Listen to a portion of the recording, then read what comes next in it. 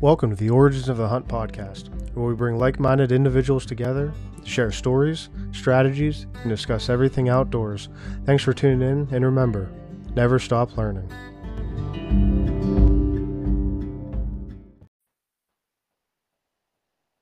What's up, guys? Welcome back to this week's episode of Origins of the Hunt podcast. This week I have on two buddies that I graduated high school with. First one's going to be Brad Graham, who I've talked about a couple times on the podcast, mainly from the fact that he owns a family farm that I hunt on, but also due to the fact of deer shaming. And he's missed one of the biggest bucks I've ever seen in my life. The other one wasn't quite as big, but both on his farm. So I've talked about both of those stories on my podcast. So he's going to join us, and we also have on with us Destin DeMarion, another one we graduated with. Destin fishes on the Bassmaster Elite Series, and his season's about to kick off. Yeah. Bassmasters Elite, so he's about the season's about to kick off for him here in a couple of weeks. And with that being said, Destin, you want to go ahead and introduce yourself? Give us a little bio. Yeah, like Charlie said, I'm Destin DeMarion. I fished the Elite Series for a couple of years, and now I'm fishing the EQs, which is to qualify for the Elite Series again. I also have missed a big buck at Brad's farm, which we were talking about earlier before the show started. But yeah, we all went to high school. Charlie and I worked together, George Jr. But yeah, I'm looking forward to talking some hunting, fishing, whatever it may be. Yeah, a little BS, a little storytelling, reminiscing, just getting everybody get to know you. I figured, heck, I mean, we don't have very many famous people, I don't think, from Grove City. I mean, I don't know if you consider yourself. I wouldn't say I'm famous. I don't. Yeah, you don't consider yourself famous. I had 5 minutes of fame so far. Well, hey, I know the morning. It was a Saturday morning, I think, and it was the first time you were on ESPN, and Brad's video, and then texted me, calling me. He's like, "Dude, you're never gonna guess. Destin is on ESPN." So, in our eyes, I mean, you're famous. You know, I mean. Well, I appreciate that, but I'll downplay that. And that's the best part about it, the staying humble.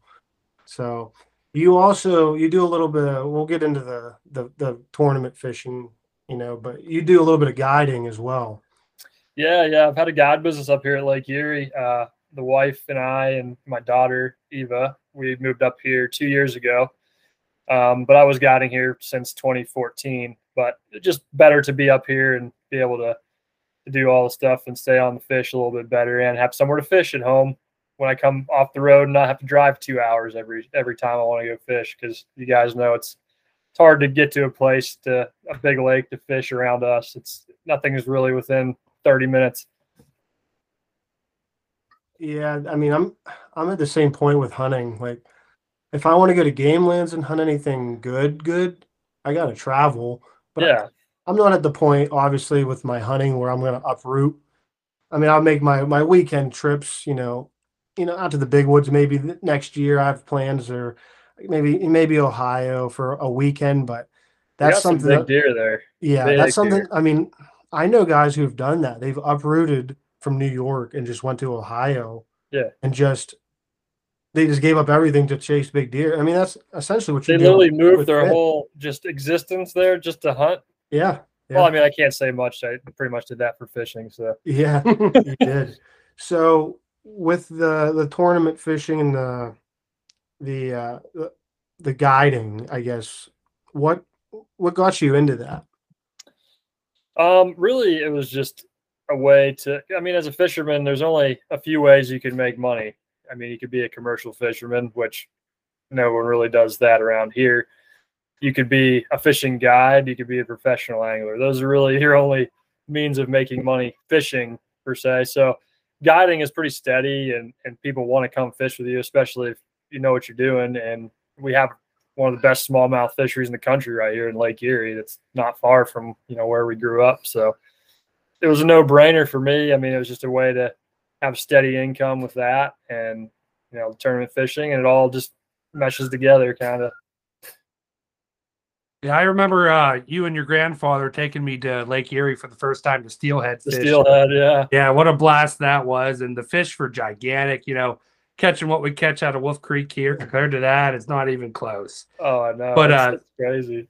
what came first for you, Destin? Was it the guiding or the Bassmasters? Were you more interested in guiding and it kind of led to that, or? No, I always wanted to do the Bassmaster. I mean, I think you can remember when we were kids, I even talked about it, but nobody really probably knew what the heck it was back then, like from around us, because Right. it's just not really popular.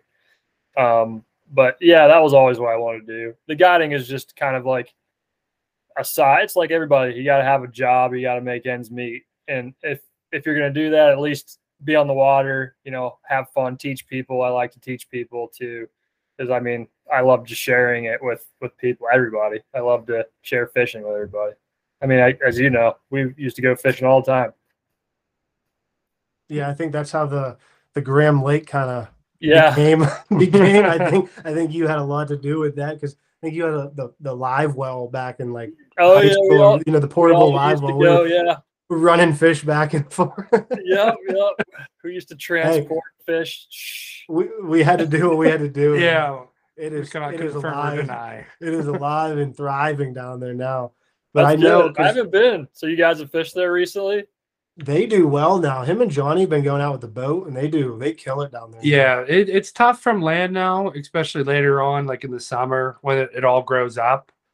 But I went out and, like I said, I bought this cheap little tin can John boat, and Johnny bought the trolling motor for it. So real easy to load. We just store it up in the barn, take it across the road, and we're out in the lake in 15 minutes. And we've done actually pretty well out there recently. A lot of catfish, a lot of nice sized crappie. Obviously the bass out there is pretty good. What's that? I said as big as your Yingling. Yeah. Well, we did catch some nice crappie. Where you're holding that big crappie and you got the beer right next to it. Yeah, those are some nice ones there too. So, but yeah, you were definitely a contributor to that. I remember back in the day we used to go pond to pond and see what we could get. Oh yeah, we were taking all the fish from other places and putting them in your pond. Probably too many at some point. I know that just from working down there and being down there every day, the amount of eagles I see down there. It's insane, because I actually was working with the drag line that actually dug out the pond, the lake. The Grahams? Yeah. We were running it right behind there, and I was being broken on running that. And I got to pick the guy's brain about what the pond actually is like, because he dug it. He's like, yeah, it was probably about 40 feet deep when he dug it. He said, but now it's probably the deepest he said he could imagine is 30. But Brad, what'd you say you guys were down there? My cousin's husband took a boat out there with a fish finder on it. Well, I remember when they were spinning around their little ski boat or whatever that one time. Yeah, and they got a measure. They said it was anywhere from 27 to 30 feet at the deepest. So it's definitely still got some depth to it, and it's still thriving. So if we would have had a better winter for hard water, as soon as Christmas let out, I'm like, man, we need to just, because I know that we tried it, years ago, making little structures out there with the Christmas trees. And then just set them on the ice. Yeah, and I know that a lot of them blew to shore. So I was hoping we had a better year for that, but I don't think we had enough. We maybe had enough ice to go out once or twice, but it wasn't. It was iffy this year. A lot of the ice guys were not happy about it, but I got a really good story on that, putting out structure. So Brad, me and your brother, we wanted to go put some Christmas trees in there the one time. So we get a couple axes and go just walking through the woods. And we're like, hey, look at all these little Christmas trees growing, which unbeknownst to us, or at least Ben, because I'm just following his lead here, that was somebody's Christmas tree farm. We just started chopping them down. Up there in the corner of the field. Yeah, I know exactly what you're talking about. Yeah. Hey, at least you got some out of there without getting caught, right? But I'm like, Ben, this just looks too uniform. He's like, these are too unnatural. Chopping them down. But we sunk those, and they're still in there. We just put cinder blocks on them and took them out in the canoe and sunk them down there. I caught a couple big ones off of the one. Yeah, we actually it was 2 years ago. We took Johnny took it on a chainsaw, and So there's a beaver down there, and he's really. I've seen that dam over there. Yeah, he's definitely. I mean, he's helped but hurt certain areas down there, I think. Yeah. And it seems like right around the dam, you just couldn't fish. It got so overgrown. So they wanted to clear out some of the trees. And I said, we'll just hinge cut them and let them fall into the water. Yeah.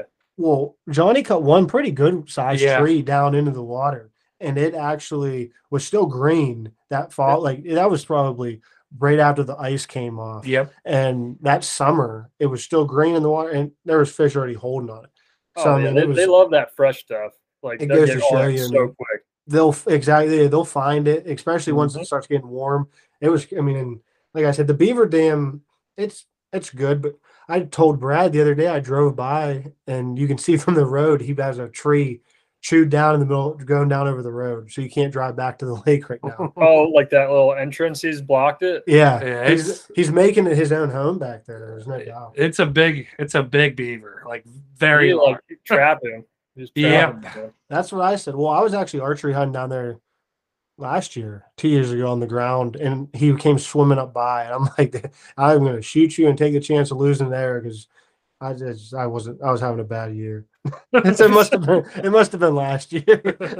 It reminds me of the swan incident. Yeah. Oh yeah, well, they had a giant rabid swan down there for a while too. That thing was the meanest swan I've ever It was. seen. It's what's funny about that lake is it just attracts all different kinds of wildlife. Like Yep. you'll never Oh, yeah. know what you see down there. You'll see big buck, you'll see doe, Yeah. you'll see big snakes, beavers, Beaver, you name it. eagles everywhere. And then the guy that has the property behind you, he has one of those purple Is it Martin Elliot? Bill Elliott? things.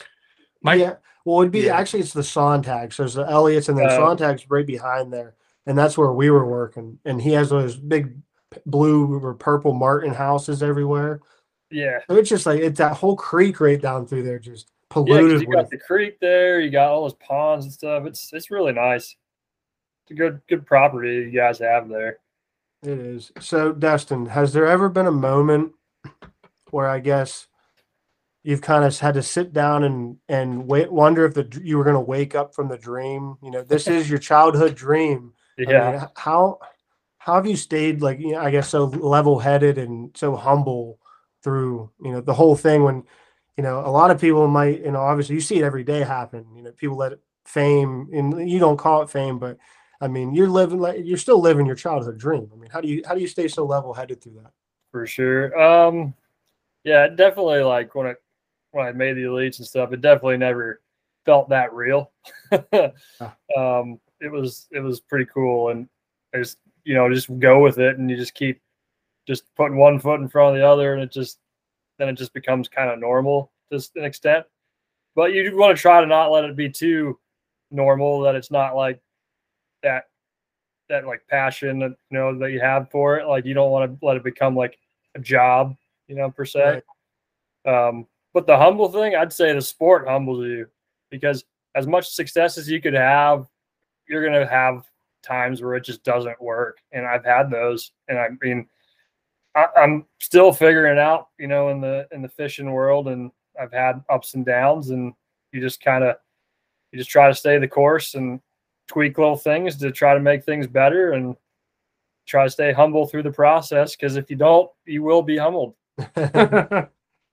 Yeah, I mean, I don't know. I don't know how you could live that life. I mean, you don't call, like I said, you don't call it fame. We consider it fame, but even at that level, I mean, the camera's in your face. I mean, that would just be enough to throw your nerves off, let alone the pressure of just going out and competing for a living. You know what I mean? It's not just, Right. it is fun. It is a hobby, but at the end of the day, you're still out there to work, I guess. And, Oh yeah, represent. It's a lot more work than people think, and it's as competitive as anything you could do for a career. I could promise you, because not everybody wants to sit at a cubicle or be doing landscaping. Almost everybody wants to be out hunting or fishing, or Yep. That's what we're wired to do. To be honest, as men, most of us are wired to do that. So It is when we're true. getting forced to do other stuff, and you can do something else that's more in line with kind of what we're made to do. That's very competitive. A lot of people want to do that. So, I follow you on Facebook, and I always see these giant smallmouth and all these big bass. So when you're guiding, how do you find those spots where you're consistently finding those quality fish at? Yeah, that's a good question. So a lot of it's from here is experience and just learning those areas. You know, Lake Erie is a very big body of water, so it takes time to learn the movements of the fish seasonally. So that's, I mean, taking me my younger years. I went to college up here, so I spent a lot of time, even before I had a boat, wading, fishing the shore, learning these areas that way until I got a boat, and then I could, learn more and more. But now a lot of it's graphing. So the electronics we have are ridiculous. I mean, the electronics on most boats now are more than people's cars almost, Oh, yeah. so just what you're able to do and see and dissect with the electronics. A lot of days I'm just going out just for fun. I'll just go out and drive and just idle and look for new stuff, that I haven't fished, and just try to add little pieces each time I'm out there. To me, that's fun, is the search, looking for them. It's just like This is a perfect hunting. reference to hunting. It's exactly right. Yep. You are literally, so obviously most people who are listening are hunters, but this is, I mean, I know it's called the Origins of the Hunt. This is an outdoor podcast. So Yes. this is a perfect example. You just explained how it goes hand in hand. Everything outdoors all works together. That you can scout for fish just like you scout for deer. I mean, Exactly. and They make their movements, and yes, they they're travel along seasonal. pathways. And you're out there scouting when you're not fishing competitive or necessarily guiding, and Yep. you're pinning, as like, just like we have Onyx or, Hunt Stand, Exactly. whatever. Same thing. You're and I'm big on exactly what you said too, historical data. Especially with Lake Erie being so big, you're never going to cover that in a year, a Even in a summer. lifetime, Yeah, like, Right. we'll exactly. never recover. It's such a big body of water. I mean, hell, I've been all over every game land, around here. I don't. You can't even, if you look at my hunt stand and you just like zoom in, the pins you can't. It's just colors everywhere. That's how my graphs are too. And then, like, that's just around here. So I mean, Right. it's just you keep those because how it is with a little one. Sometimes if you're limited with time, like I have. So when I first found out I was having a kid, didn't freak out to this point where we weren't planning, because we were definitely, Well, we all freak out a little bit because you can't be yeah, prepared for that. because I'm like, okay, well, I'm gonna still be able to hunt. He's not gonna be bored until January. So, but for the following year, how am I gonna strategically place myself in somewhere in the best position? So I went through, when I would be up late with him, early mornings, late nights with him, whatever it was, I would go through and look through my pins and I would color code according to the wind. That way, if I had short time, I would just look, blue pins meant south wind. So I would just start going through. I mean, it's historical data. I mean, just Oh from yeah, hunting those areas or scouting them previously. And I mean, getting creative with it now. You have to when you're limited time when you have a kid. I mean, totally. how long have you been like studying? I guess you could say the Lake Erie. I'd say since we were probably like teenagers. I didn't know, like, when, if you got into it after we were out of school, or if it was something you were already into. Because I mean, obviously, like you said, that's the one of the best areas around, Oh yeah. obviously, to fish. So you Yeah, were well, like obviously I said, I drawn didn't to have a that. boat until I was graduating college. So I was 21. So I got a boat, and then I was able to start going out there and scouting that way. But I mean, I was waiting, because you can wait a lot of Presque Isle most seasons. Me and my buddies would be out there with leeches all over our legs, waiting in the summer. And spring, you have to wear, neoprene because it's cold as heck, or the fall. But then just fishing off the piers and doing a lot of study and research online. I mean, online's really good. You can study a lot. Just message boards and stuff when you're younger. That's how I learned a lot of stuff too. Yeah. Now, is there when you're? I mean, I guess obviously when you have your fish finders, you're looking at like the sonar, I guess it would be. Is that Mm-hmm. what it is? Sonar. So, do you have any kind of other mapping tools that you can use? Are there like Yeah, so like you were talking websites or about, apps? like you were dropping pins and stuff and looking on your phone. Like I'll show you kind of what. So this is an Navionics. This is an app, which is, you'll see here. Let's see if it'll show up or not. You gotta put it over Yeah, your. let me put off the there. Yeah, it's showing it. Okay, it's loading. Yeah, it's loading, but you can see it's got like all the contours. But essentially, I can go in there. I can look at like a contour map. So here's, I think I'm looking at Lake Lanier because I'm gonna be there to get the truck wrap. So look, I'm dropping pins all over that thing. Nice. Okay. So you can have coordinates. I mean, I haven't fished there really, but let's go look at like. So I guess, I mean, It's essentially, it's like a still, heat map. Like I'll color code it based on depths and stuff, and then I'm going to look for certain things, channel swings, just different things I think they're going to relate to seasonally, and then I got to go see if it's any good. Which a lot of times you can kind of tell just once you've been to certain lakes. Like other ones kind of mimic them, so you know where to at least start looking for them. Plus old tournament data and stuff, you can find a lot of just good creeks on giant reservoirs and just areas, you know. now every year, are you fishing the same? Do you guys fish the same, like, No, the same lakes, or no, it switches every year. every year? Yeah, there's some like that are, there'll be a few usually that they like to go to, but they usually swap most of them out every year. Now, I know whenever it was just the other day, you were talking about uh the Hamlin situation, how he wasn't going to get vetted or whatever.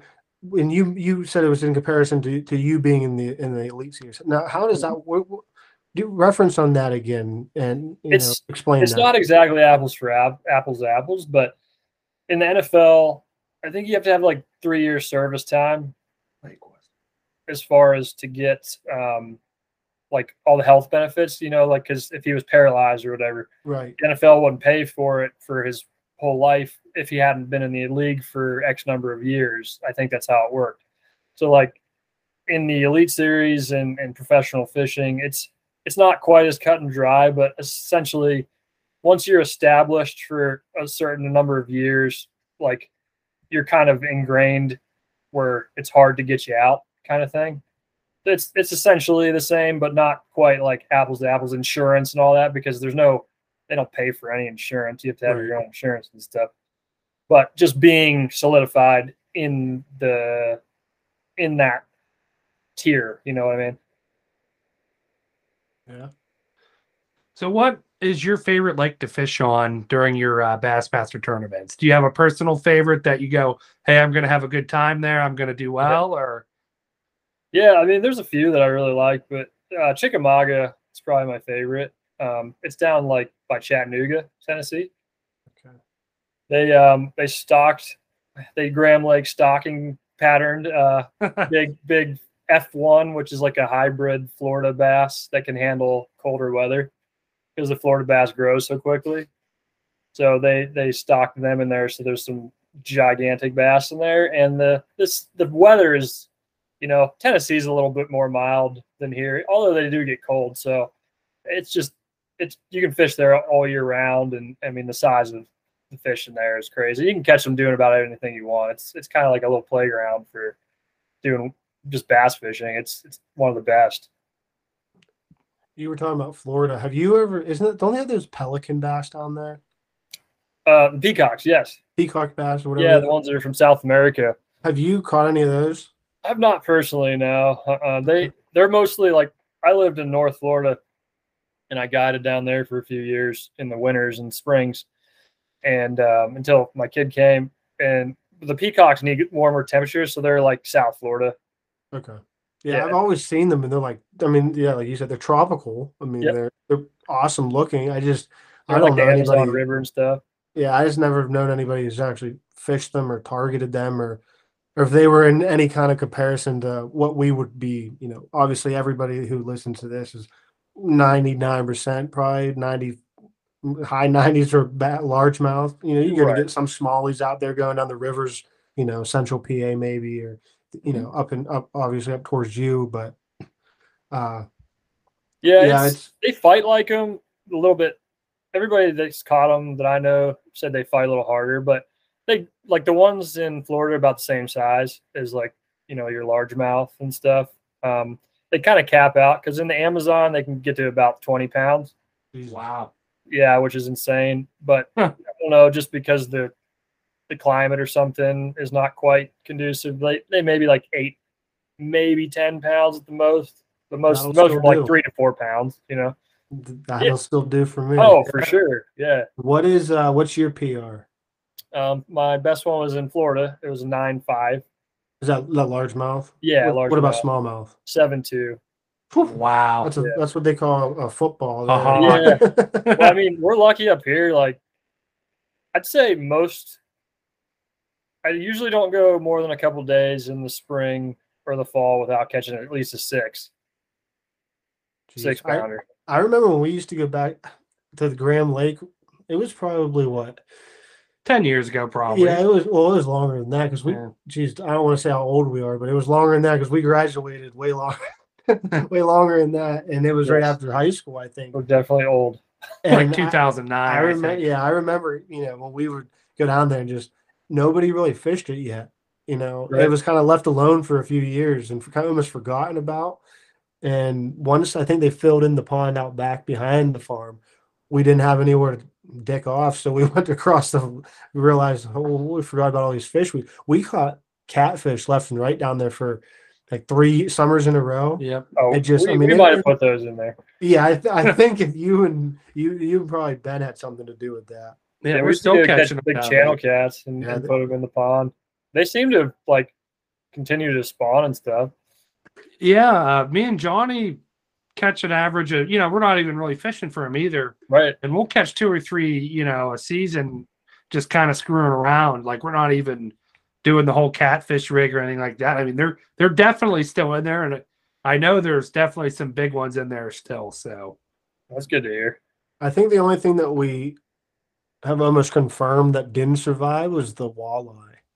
Yeah, they need they need grassy cover, and they need more moving water. Apparently, like they can't spawn unless you've got like a river or creek running through, because they need to run up and the eggs need to be in current. Makes sense. Is where you find them at Pomatooning is at the causeway and up at the spillway, because it's usually always starts at the spillway and then they move south and you'll start catching them at the causeway, and then usually the dam. Well, you usually don't catch them at the dam. I haven't. I've usually caught them half mile almost up from the dam. It's usually pretty good. But yeah, that's mainly what I've done when it comes to lake fishing is walleye. I've never really got into bass fishing. I've still just pond hopping, old school. It's fun. It is. Yeah. I mean, heck, I remember Cody, Redfoot, and a couple other kids. We would skip school in high school, senior year, and just we knew people were at work, and they were people that told us no or something. We were, how everybody we were assholes. We just went in because we were kids and we knew we would catch big fish. And I don't know, have you ever fished our old wrestling coach's property out in Dawkins? One time, Dietrich. Yeah, one time. When I got real big into fishing was like senior year, and I was fishing out there, and I had access to that by myself, and he had no idea what he had, and I would catch, honestly, a 4 or 5 pound bass at least every day when I'd go out there. I'd walk the whole thing, and I screwed up. I started bringing a couple people, and then a couple more people. Well, then we graduated, and more people that wrestled in the past, and after that, started bringing people, made it a little party hangout. Well, he pulled the plug on that, and then he ended up selling the place, I think now. But yeah, that place was that in the Bison Ranch were the two. I used to fish by the Bison Ranch. My grandfather and I had permission to fish back there. The one like heading towards Sandy Lake. Yeah, you can turn right past like where that big tank is sitting out in the ground. Yep. Yeah, we used to fish that one. That was pretty good. Yeah, those are the two I would say, other than Graham Lake, that I would say would be like if I was going to go to pick a place, I was going to pick like I knew I was going to catch the biggest bass. It'd probably be one of those, but I haven't fished those places since, almost high school, right after high school. Yeah, I mean, we used to fish those ones behind the outlet mall too. Yeah, and it's the same thing. They got overran. It's just like what we were talking about, those game lands out on that Mason Road. They got overran, and the Amish just take everything. I mean, I guess there's nothing that we can do about that because it's just like hunting on public land. It's Right. there for them to use, and as long as they're, I guess, they may take 30 of them and claim that they all have a license and they're taking the legal limits for all of them. If they're playing by the rules, I guess we can't really do much about it besides try to beat them to the punch, I guess. But no, it happens in a lot of the lakes, even like smaller inland lakes around here, like Edinburgh Lake and these ones that aren't very big. If you keep some fish and another person keeps a bunch of panfish or bass or whatever, it puts a hurting on that lake pretty easily. And we thought that was what was happening down at the lake for a little while, and I think that was happening because they kind of cracked down there, with people coming in, and that helped. But I think the Eagles, it's not like I told you, the Eagles I see more Eagles working down there, and that has to obviously hurt it. Oh, they can hurt it for sure. I think the reason that they've seen so much success in the past, like 2 years, 3 years, is the boat, because you can get so many more places you can't fish from shore.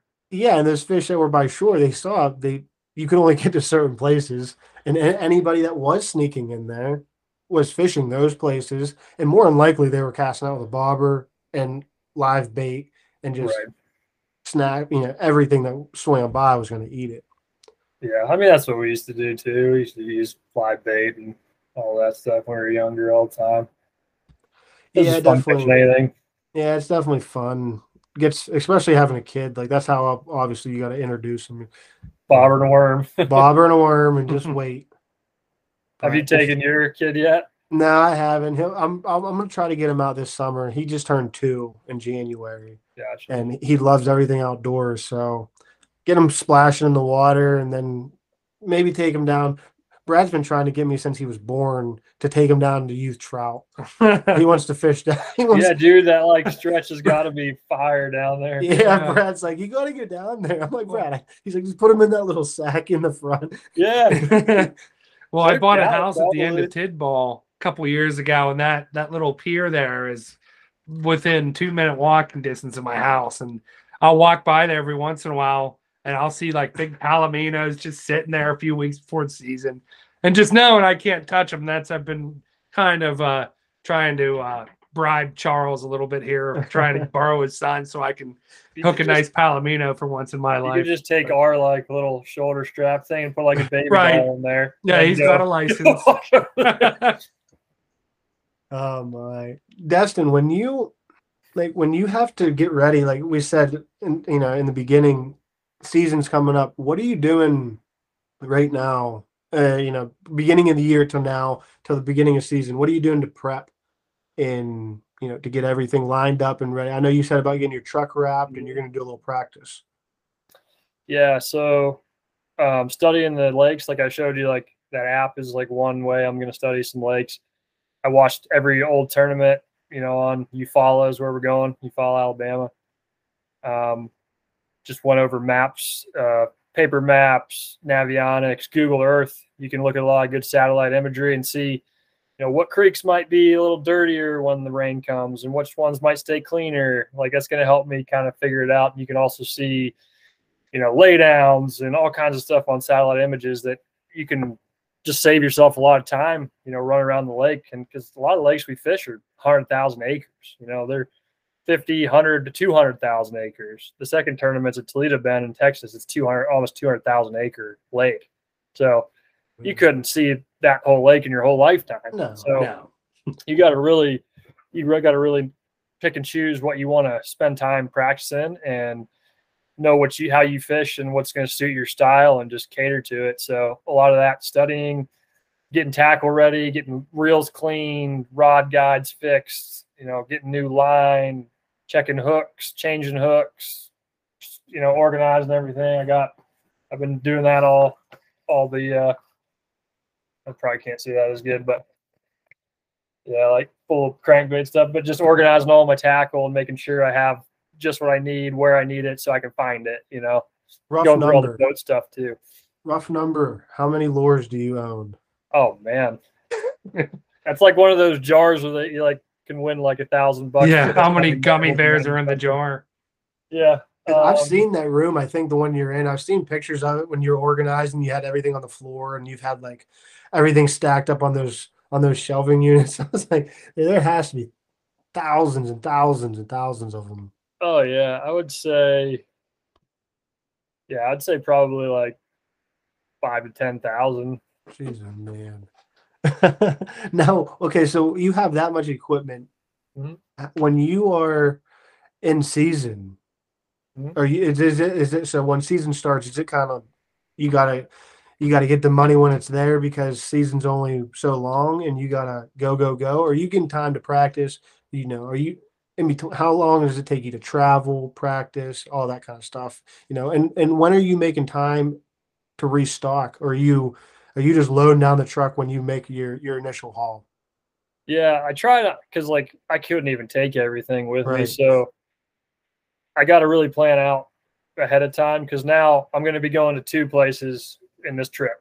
I'm going to be well 3 really, just because I'm going to be getting the truck wrapped at a different place. But you follow it, then I'm going to Toledo Bend in Texas right after the pre-fish, so I have to have stuff for both of those. But I'm probably going to leave my boat in Tennessee instead of driving it back home because then I'll have to go back down there to pre-fish. And we have the classic. I have to work at the show in Tennessee. It's in Knoxville, so I keep it with my friends that got like pole barns and stuff.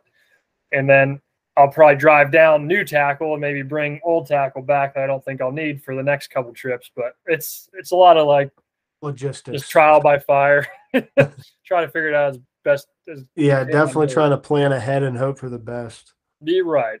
You Yeah, can, I as you didn't. know, you can only plan so much, and then just there's so many variables that just you can't. Yeah, because I mean, I've seen just pictures before of when you were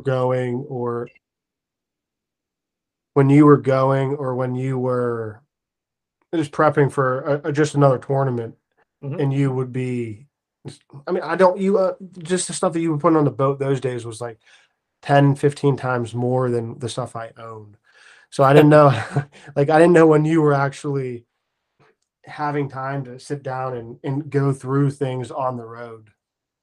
Yeah, not really. You don't have that much. So like in the off season, I try to really take stock everything I have and try to even plan like, okay, I'm running low on these crankbaits. I need to possibly order some more. Or I'm going to be running low on hooks. I need to get these other hooks or something. So you got to really plan as much as you can, but you can only do so much. Like I said, I don't know.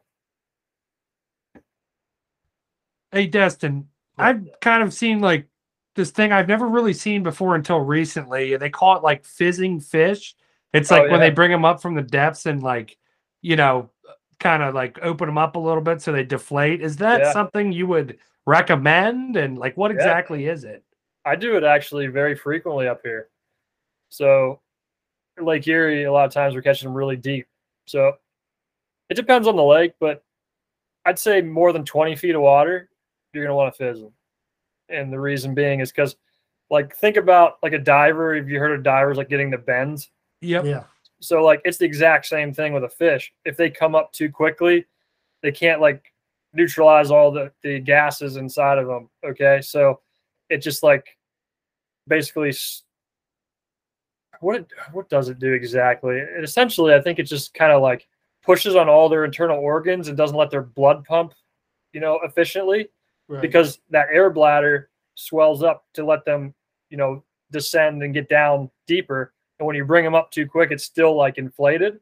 So you have to stick a needle to like depressurize them, like how they Right. put a Okay. diver in like a depressure chamber or whatever.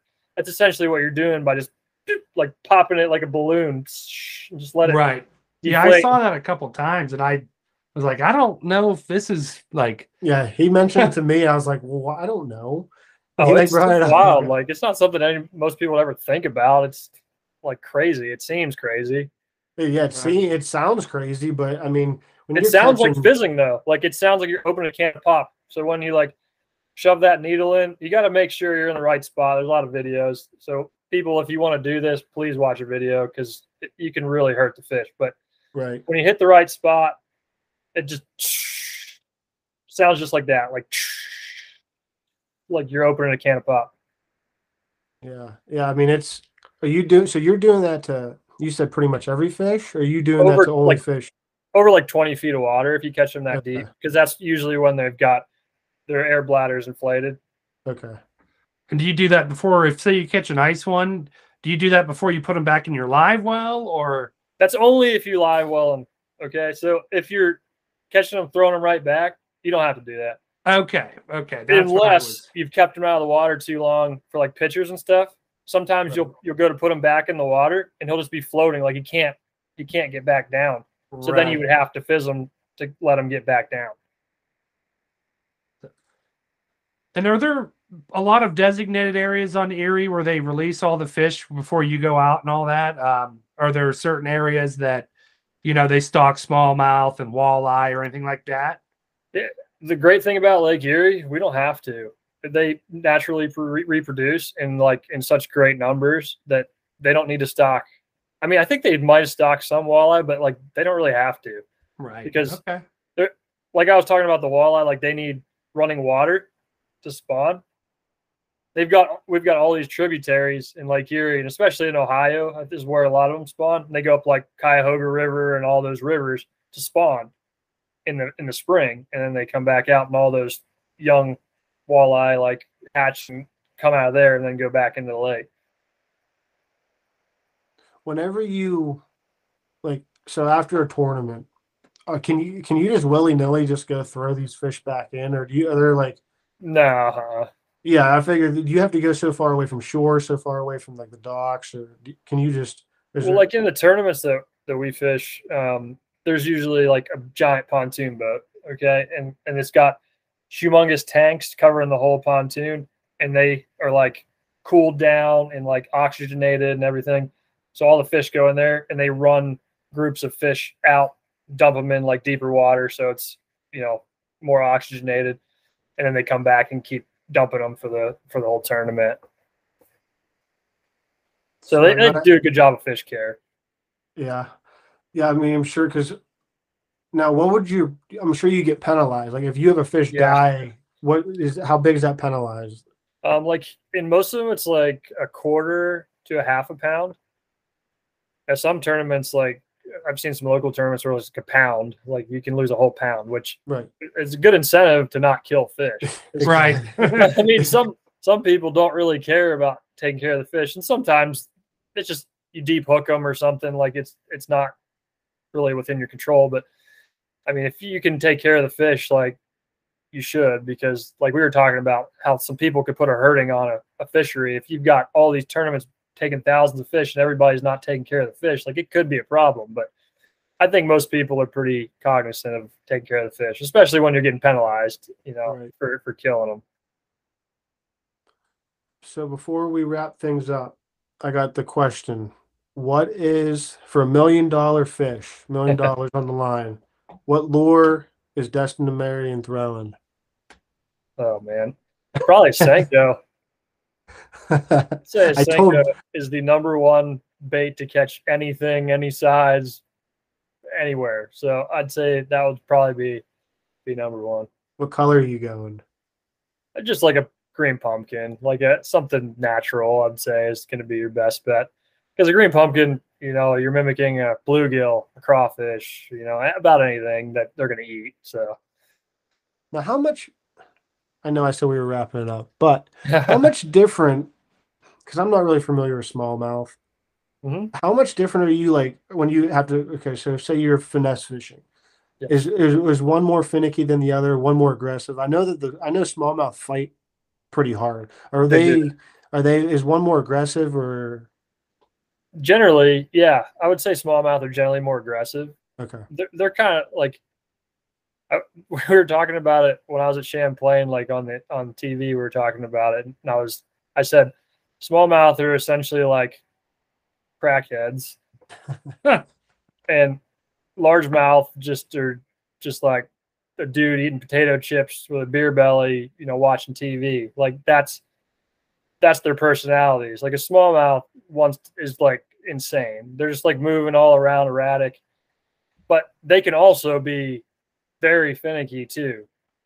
So I mean, they've got their time, but a largemouth is generally pretty just like stays in one place. He likes his home. He likes sitting on his couch and eating potato chips, and he waits for more potato chips to, get on the table. So that's their personalities, I would say. Yeah, I mean, where would you say? So, where would you say be the closest area from us? I mean, one of the creeks, or do you think? Swallows? Oh yeah, Yeah. We used to catch I lived on Wolf Creek. I had to walk through the woods, but we lived on Wolf Creek, and it used to be really good smallmouth fish when we saw the dam. Yeah, I know. I know a lot of people said that when the dam was there, that and And largemouth above it. that old swimming hole down on the bike trail used to hold smallmouth. I heard. Yeah, too. it did, and I don't know why. It just doesn't now after they took that dam out. It's a good trout hole, but Well, I've yeah, never if caught you a can bass get there. a spot, that place is insane. We It's bad. we never go there. We go down to the Iron Bridge where I went growing up. Wolf Creek's still good first day though, because it doesn't get quite as much pressure overall as Iron Bridge and stuff. It's honestly not like it used to be. The Iron What, Bridge Iron Bridge? there used to be people camping. There used to be people like selling. They don't do that anymore? No, there's I mean, there is one group of kids that I mean, I call them kids, they're our age. Yeah. And they beat us there one year. And then I showed up real early last year and they came down. I had no headlight on or anything, no lights. It was pitch dark. And they came walking down and they just I turned my headlight on and they were like, "Oh shit, we didn't know you were here." So now their dad pretty much told us next year you guys have to get here really early. I was like, "Listen, I'm not trying that hard. I'll just put my waders on and go walk in front of you." Just like everybody else does down there. Yeah, right? That's pretty much the standard procedure. Yeah. Besides the guy that's next to us, I think I've watched him fish since I was little, and he snags every other cast on the same log. And I'm just like, dude, take he has 4 split shots on. I'm like, just take 2 off. It'll still drift. It'll drift. It'll get out there, but you won't catch. I mean, he reties hooks on more than he's fishing. But I think he's at the age now. He's just there to be there. Exactly. But he's just a creature of habit. Yep, and he probably caught there. That log probably held a record palomino one time. There's back in the 80s or something. I'm sure. But there's some nice palominos in Wolf Creek. Yeah, we still Brad's haven't brother caught Ben one. caught that I mean, nice I one. haven't. Yeah, Ben caught that nice one 3 or 4 years ago, I think. Yeah, and I think 2 or 3 years before that, I was with Chad and I caught one of those 21.5 inches up by where the dam used to be. Wow. Yeah, I've never caught one. We were down at Wolf Creek not long, a couple years ago, and there were 2 sitting down there. And obviously, it was that first day. They saw everything under the sun already. And I went back the middle of the week, and one of them was gone. So I don't know if it moved on or if somebody actually caught. So they get so many people snagging them, and you see they'll just move to the next pool and stuff too if they get pestered too much. And that people are either snagging them or trying to or netting them, because if you walk anywhere near them, they just take them. They spook so easy. I'm like, that's plus they stick out like a sore thumb, being bright yellow, orange. Right. Like they're an eagle's dream. Yeah, exactly. But all right, well, Destin, again, I appreciate you coming on and Brad coming on to enjoy. Let me bust his balls a little bit here and there, and it was good. I figured he'd like to be on. You guys, we all kind of grew up together, fished together, and did it all together. So, Destin, if anybody's looking to follow you, where can they follow you, and where can they follow you along in the season in the Elite Series? Yeah, I mean, they could follow on my social. I usually post most of the tournament stuff and some guide stuff, but on Instagram it's just Destined to Fish. Instagram and Twitter is Destined to Fish, and then Facebook it's Destin DeMarion Fishing, and then I have a website, it's just DestinDeMarion.com. Okay, and now is that your website? Is that where they can find your guiding on there as well? Yes, yeah. So news, and also they can book guide trips and find out what the bite's like and stuff. Yeah, for sure. Okay. Well, again, I appreciate you guys coming on, and everybody, I appreciate you guys tuning in to another episode of Origins of the Hunt podcast. And remember, never stop learning.